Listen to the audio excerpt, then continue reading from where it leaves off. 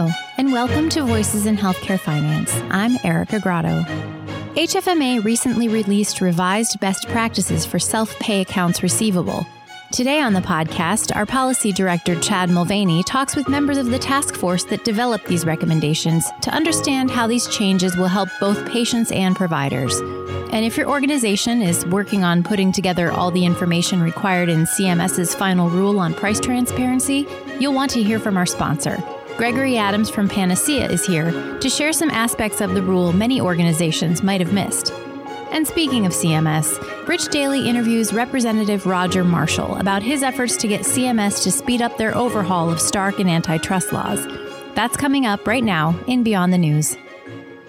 Hello, this is Rich Daly, a senior writer and editor for HFMA. Hi, this is Chad Mulvaney, a policy director with HFMA. Today on the Beyond the News segment, we'll interview Congressman Roger Marshall on his efforts to push for action on an expected Trumpish overhaul of administrative rules implementing Stark and anti-kickback laws. By way of introducing our interview with the Congressman, Chad, could you tell us a little bit about why this overhaul is important? You know, Rich, when you ask members and you talk to providers about sort of barriers to adoption of alternative payment models, you know, everybody sort of focuses on some of the very technical and wonky issues with the models and sort of the shared savings piece of it, or how you arrive at savings and calculating benchmarks. But, you know, very quickly, the conversation will transition into issues around physician alignment and challenges posed by the current Stark and anti-kickback laws, which are really, you know, if you think about when these laws were developed, they were developed to sort of fight some of the unintended consequences of fee-for-service payment system. And obviously, if you're in a value-based model where you're at risk, specifically in two-sided risk, those incentives start to, you know, if they ever existed, weaken and evaporate. And so really what this is starting to do is going to make it easier for physicians and hospitals and other entities to align together to improve the quality of care. And just before we sort of get into the interview, maybe as a quick anecdote, you know, it's not uncommon for me to hear from our members about how they spent months and months and months trying to negotiate an arrangement with a physician to join their clinically integrated network or to become part of a value-based arrangement. And finally, at the 11th hour, after all of this work has been done, to find that there's an attorney that thinks that something in the arrangement will not fly with the current Stark or anti-kickback statutes. And so all of that work is lost. And you've lost momentum, and you've also potentially damaged the relationship with the physician. So I know the folks in the value-based space that are participating in alternative payment models are waiting with eager anticipation for the opportunities that these models will create to better align the incentives, both economically to lead to better care delivery. I see. So a big deal that we will also be keeping an eye on and watching for. Now let's get on to our interview with Representative Marshall. Congressman Roger Marshall, a Republican representing Kansas, a physician, and a U.S. Senate candidate, joins us today on the podcast to give us some insight on policy issues with major implications for healthcare finance. Thanks for joining us today, Congressman. Hey, I'm glad to join you. I look forward to a great conversation. So the first thing we wanted to ask you about was your efforts to lead communication with the Trump administration on finalizing regulations to modernize the Medicare anti-kickback statute and Stark physician self-referral law. We wanted to ask you about that effort and what you've heard from healthcare providers on this issue, and if you have any sense when such changes may come. Listen, I hate to overpromise and underdeliver. I don't have a good sense of timing. You know, everything seems to be engulfed in this COVID issue right now, but it's certainly the concept of value-based healthcare is nothing new. And if you actually, I didn't even remember this, but the first Stark legislation goes back to what, 1988. I was an intern at Bayfront Medical Center and had no idea what all the to-do was about. But as I've made it through 27 years of private practice in medicine and helped run a hospital, certainly I've seen the ins and outs of healthcare from different angles. And if there's one thing I know about doctors and people who run hospitals is we don't like any gray area. You know, I have a saying to my staff, if it's gray, stay away. And these outdated rules, I just don't think could have ever anticipated what has been going on in healthcare over the past 30 years since that concept was introduced. So it's high time we take a modern look at the situation, and for value-based care to go forward, we need to modernize those particular rules and look forward to getting some type of answer from OMB and HHS in the very, very near future. Great. And the next thing we wanted to ask you about was how you assess the federal COVID response that you were just mentioning, and what further steps would you prioritize in this?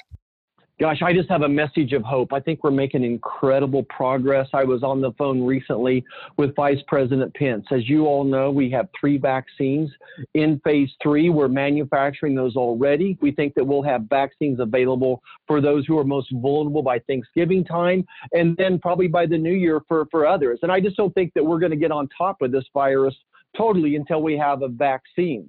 I'm excited what we're doing for the most vulnerable population. Within the next couple of weeks, we're going to have the point of care testing, the 15-minute test in every nursing home assisted living facility in the country so that we can quickly figure out who does and doesn't have the virus. And then just thank goodness we have the greatest doctors, nurses, respiratory therapists in the world, that we have decreased the mortality rate from this virus when it first came around in the spring from 4% to 0.4%. So thank goodness for American innovation, the new antivirals that we're creating, the using antibodies, and we're using blood thinners and steroids, all sorts of things to lower that mortality. So, I would just share that I feel like the administration gave us everything we needed. And to share a quick story, in Southwest Kansas, we process over 25% of America's beef. And when we saw the start of an outbreak down there, when one of the doctors called me up and said, Roger, I've got 20, 30 patients here in my parking lot. I'm sure they're going to test positive. They all work at the packing plant. And I made phone calls to the presidential task force. And overnight, I had 6,000 tests. I had thousands of that point of care 15-minute test. The communities came together to solve the problem, to test people. I was setting in volunteering time as a physician, working in an ICU in an emergency room on a Friday afternoon. We were running out of ventilators. I called the White House on a Friday afternoon, Sunday afternoon. 2 Black Hawk helicopters showed up with 4 ventilators. The next day, Saturday afternoon, I'm in the ICU. We're getting low on PPE. So I sent a text to the White House Sunday afternoon, a personal message from the president. We'll be sending you more PPE tomorrow. So look, I think that we gave everything that we actually needed to keep America safe. I think the doctors and nurses have done an incredible job. And I'm very optimistic that going forward, that we're taking care of the vulnerable, getting the vaccine ready. So America is solving this one community at a time. Just so proud of the healthcare, the greatest healthcare system in the world. All right. Wow, that's a pretty powerful image. The ventilators by Black Hawk helicopter. I haven't heard that one. It's pretty amazing. It was incredible, and I think it they found him at I think a VA hospital in Kansas City and got him down there to us, and like I said, everybody that needed a ventilator got one, and just thank goodness the number of people being admitted to the hospital are much less than it was 6 months ago. The percentage of people that get this virus don't seem to be getting as sick. So we're doing an incredible job, and just want to keep saluting those doctors and nurses out there on the front line. Oh, wonderful. So we mentioned at the beginning that you're a Senate candidate for this fall's election. So do you have any healthcare areas important to physicians or hospitals on which you plan to focus if you are elected to the Senate in November? Well, look, I think the number one challenge is taking care of pre-existing conditions, of course. And when I sat down with President Trump and had this discussion with him 2 years ago, since I was leading the legislation that would replace the ACA, the president said, the first thing, Roger, whatever you do is take care of pre-existing conditions. And then next we talked about how do we provide quality health care at a truly a more affordable price? And the basic pillars, if you will, of transparency, innovation, and consumerism. Consumerism means how do we make patients consumers again? So I think that we have to empower patients and value the sanctity of the doctor-patient relationship and put them in control of their healthcare decisions, not more government control. We want less healthcare control. And as I look towards the future, this value-based healthcare, which we started talking about, is so evident today why we need that, so that we remove that gray area and allow doctors and hospitals to innovate. Think about what's happened in my lifetime as a doctor. I did the first laparoscopic ectopic pregnancy in our hospital in 1988. The first laparoscopic hysterectomy the next year, and now 90% of gallbladders and ectopics and large amounts of hysterectomies done laparoscopically. We're talking about outpatient surgeries for joints, for knees and hips. And the number of knee replacement, hip replacements are going to double over the next decade. So there needs to be some type of value-based healthcare that allows us to keep innovating. Employers are demanding it, by the way. Employees are demanding it. Medicare seems to set the stage for all this. So I'm just excited that under this current administration, that HHS Deputy Secretary Eric Targan is doing a great job. Very encouraged how he works with the Doc Caucus in Congress. So I think there's great days ahead of us. Everybody keep innovating. All right. Well, thank you very much for the insights. On behalf of, our listeners, I definitely want to thank you as a clinician for all of your efforts in that area specifically. But also, thanks for taking the time to talk to us today about all these complex and moving issues. You're very welcome. I enjoyed the conversation. Everybody be safe and have a great day.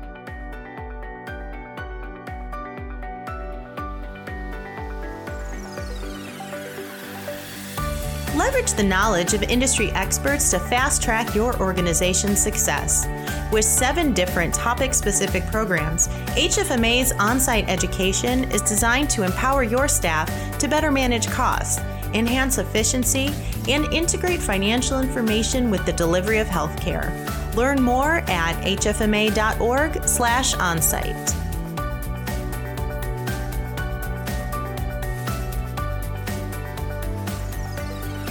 Hi, my name is Chad Mulvaney, and I'm a policy director with HFMA.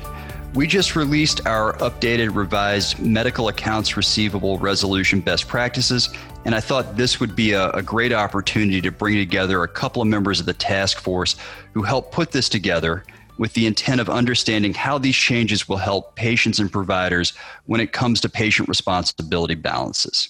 And it's really my pleasure to introduce Steve Beard, who is Chief Business Development Officer from State Collection Services, and State was kind enough to support the work of the task force. John Nykirk, who is Executive Director, Revenue Cycle at Froedtert and the Medical College of Wisconsin. And Suzanne Listina, Executive Director, Access and Revenue Integrity at the University of Chicago Medicine. Suzanne, maybe I'll start with you because just as a little bit of background, a number of years ago, you were one of my peers at HFMA when we actually did the initial best practices. So what was the intent of the best practices, and why did HFMA convene a task force back in 2014 to create the original draft document? There were a couple of what I would call very astute stakeholders who were paying attention to some discussion going on at the federal government level about imposing medical debt restrictions. And they approached HFMA and said, hey, have you been hearing about this? This is going on, and proposed that maybe rather than being reactive and waiting until, new regulations were passed, that would it be possible for HFMA to convene a group of stakeholders and propose to the government some best practices that they might adopt then into their regulations. It was a really great group. I think it helped standardize a number of things that were both challenging from the provider perspective and also from the consumer perspective. It was great to get a cross-industry group of stakeholders together. So as the audience can probably hear, we had folks representing providers, we had folks representing business partners, and we also had a number of folks at the table also representing the consumer. So it's a very balanced approach. And with that thought in mind, John, we'd be interested in hearing from your perspective, what are some of the most significant updates to the best practices? I think one of the biggest changes or additions maybe to the best practices was, we really started with a focus on the front end, which wasn't necessarily as robust in the initial best practices. One of the things we added to the framework was a price transparency element. Obviously, price transparency has come a long way since 2014. But certainly as the task force convened and had discussions, I think one of the elements that came out is certainly success, both from a patient and provider standpoint, and medical accounts receivable resolution is helping patients understand, prior to service, what they're going to owe, what options are available to them in terms of payment plans and financial assistance and various coverage options. So that was one element that was added into the framework.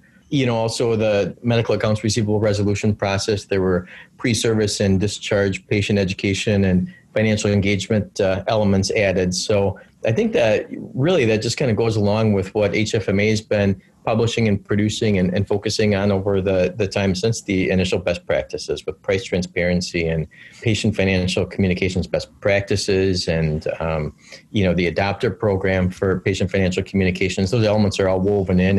And as we all know, certainly the success on the back end and making patients aware of and helping patients engage with us on the back end definitely does start prior to service or at the time of discharge for those patients that don't choose to come to see us, but are brought in through emergency or other urgent methods. As we talked, and Steve kind of touched on this in his comments, but there have been a lot of negative stories lately in the press about providers, collection practices, legal action that's taken. So as the task force again convened and talked through some of those topics, one of the things that we thought would be beneficial would be a checklist for here are some recommended steps that providers might take prior to initiating those ECAs or extraordinary collection actions, things like credit reporting, debt sale, legal action, hot topic legal action, and focus of many of the stories in the press. So a real handy tool, I think, that providers can easily go through and sort of make sure that they're checking all the boxes and considering all the different various scenarios prior to initiating any sort of extraordinary collection activity. Absolutely. One of the things that I liked about the checklist, one of our external reviewers came back and the feedback that they said about the checklist was, this is fantastic. This is something that we can build in as sort of our policy to make sure that we've ticked the boxes. Literally, they're going to use it like a checklist now before they allow an ECA to be used on a patient to the extent that their board authorized policy allows it. Suzanne, in thinking about this, how will these changes benefit consumers and patients? It can be really hard for patients to navigate their medical bills. I mean, particularly when we think that in most circumstances, they're sick. This is not something they're necessarily preparing for. And many of these best practices, particularly the new ones that have been enhanced, really enable a more collaborative communication between the provider or their business partner and the patient. And I think what's important is it's in a consistent way throughout their medical service. So like John said, it's the resolution process, whether it's the beginning, the middle, or the end. And I think that what's really important is as providers adopt that, your patients are going to feel like their financial needs or questions really can be addressed at any point in time of their medical service. And then touching on the communication perspective, I think the one best practice I would call out that I think is really important is the ability to offer a customized communication to fit the needs of the patient. We've primarily done phone, we do email, and we have a lot of patients now that really don't want to pick up the phone and talk to us, but financial communication is critical. And so having multiple ways of being able to contact the patient, or better yet, as it's recommended, to offer a customized way of being able to communicate with the patient, I think is really important.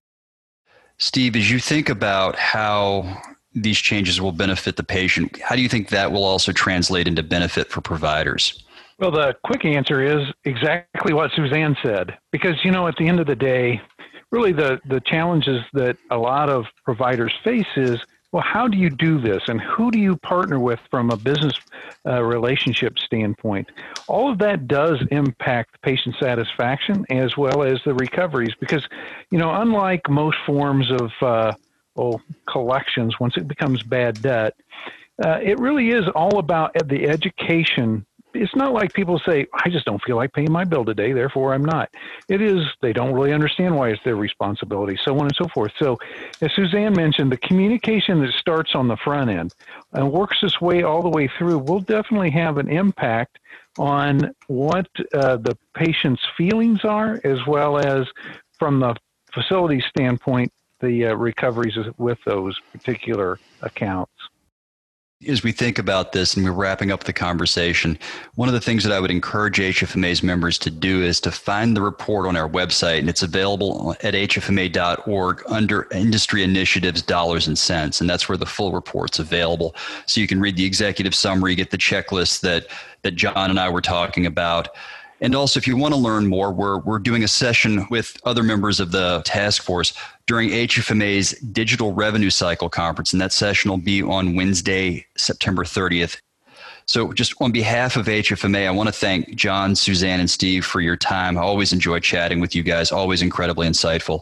And I really do appreciate all of the good work that you guys did and the rest of the task force did to help update these best practices and standardize the process for the betterment of both patients, consumers, and the industry. How do you benchmark your revenue cycle performance? Many organizations measure success compared to past performance. Others leverage software to benchmark against other facilities that share the same technology. But that only paints part of the picture. What about comparing your performance to your peers? Peers that you define in custom peer groups. MapApp is the online benchmarking tool from HFMA that helps organizations compare their performance against data from more than 600 facilities. Interested in taking the next steps to identify your revenue cycle opportunities? Visit hfma.org/MapApp. Price transparency is coming, and if you haven't been getting ready, it's a good idea to start now. Compiling a list of standard prices for 300 shoppable services and making them public as required by CMS is a big enough task by itself, but according to my guest today, there are some gray areas to the regulation that many healthcare organizations might not have considered. Gregory Adams, Executive Vice President at Panacea Healthcare Solutions and a former national chair of HFMA, talked with me recently about a few areas where hospitals should be cautious when preparing for the January 1st deadline. Frankly, the biggest challenge probably is meeting the January 1st, 2021 timeframe. As you can appreciate, we only have 4 months left, and there's quite a bit of work that needs to be done to pull the required information together that can turn out to be very challenging. In fact, it's important to note there's more than meets the eye in terms of the data requirements. For example, NDC and implied quantity level information needs to be there, fee schedules, plus contract information for both employed physicians and non-physician practitioners has to be included. And I think that's an important point to make. Additionally, hospitals may not be aware that the shoppable list is likely to include MS-DRG and same-day surgery procedures, and not simply the items listed in your charge master. The CMS list of 70 includes DRGs, private outpatient tests, outpatient surgery items, and services. So as you can see, there's a fair amount of information that needs to be provided by January 1st. This task, as you described it, certainly sounds gigantic, but it also sounds pretty clear. But I know there are some gray areas, some nuances in this final rule. Can you dig into that a little bit and describe one or two of those gray areas?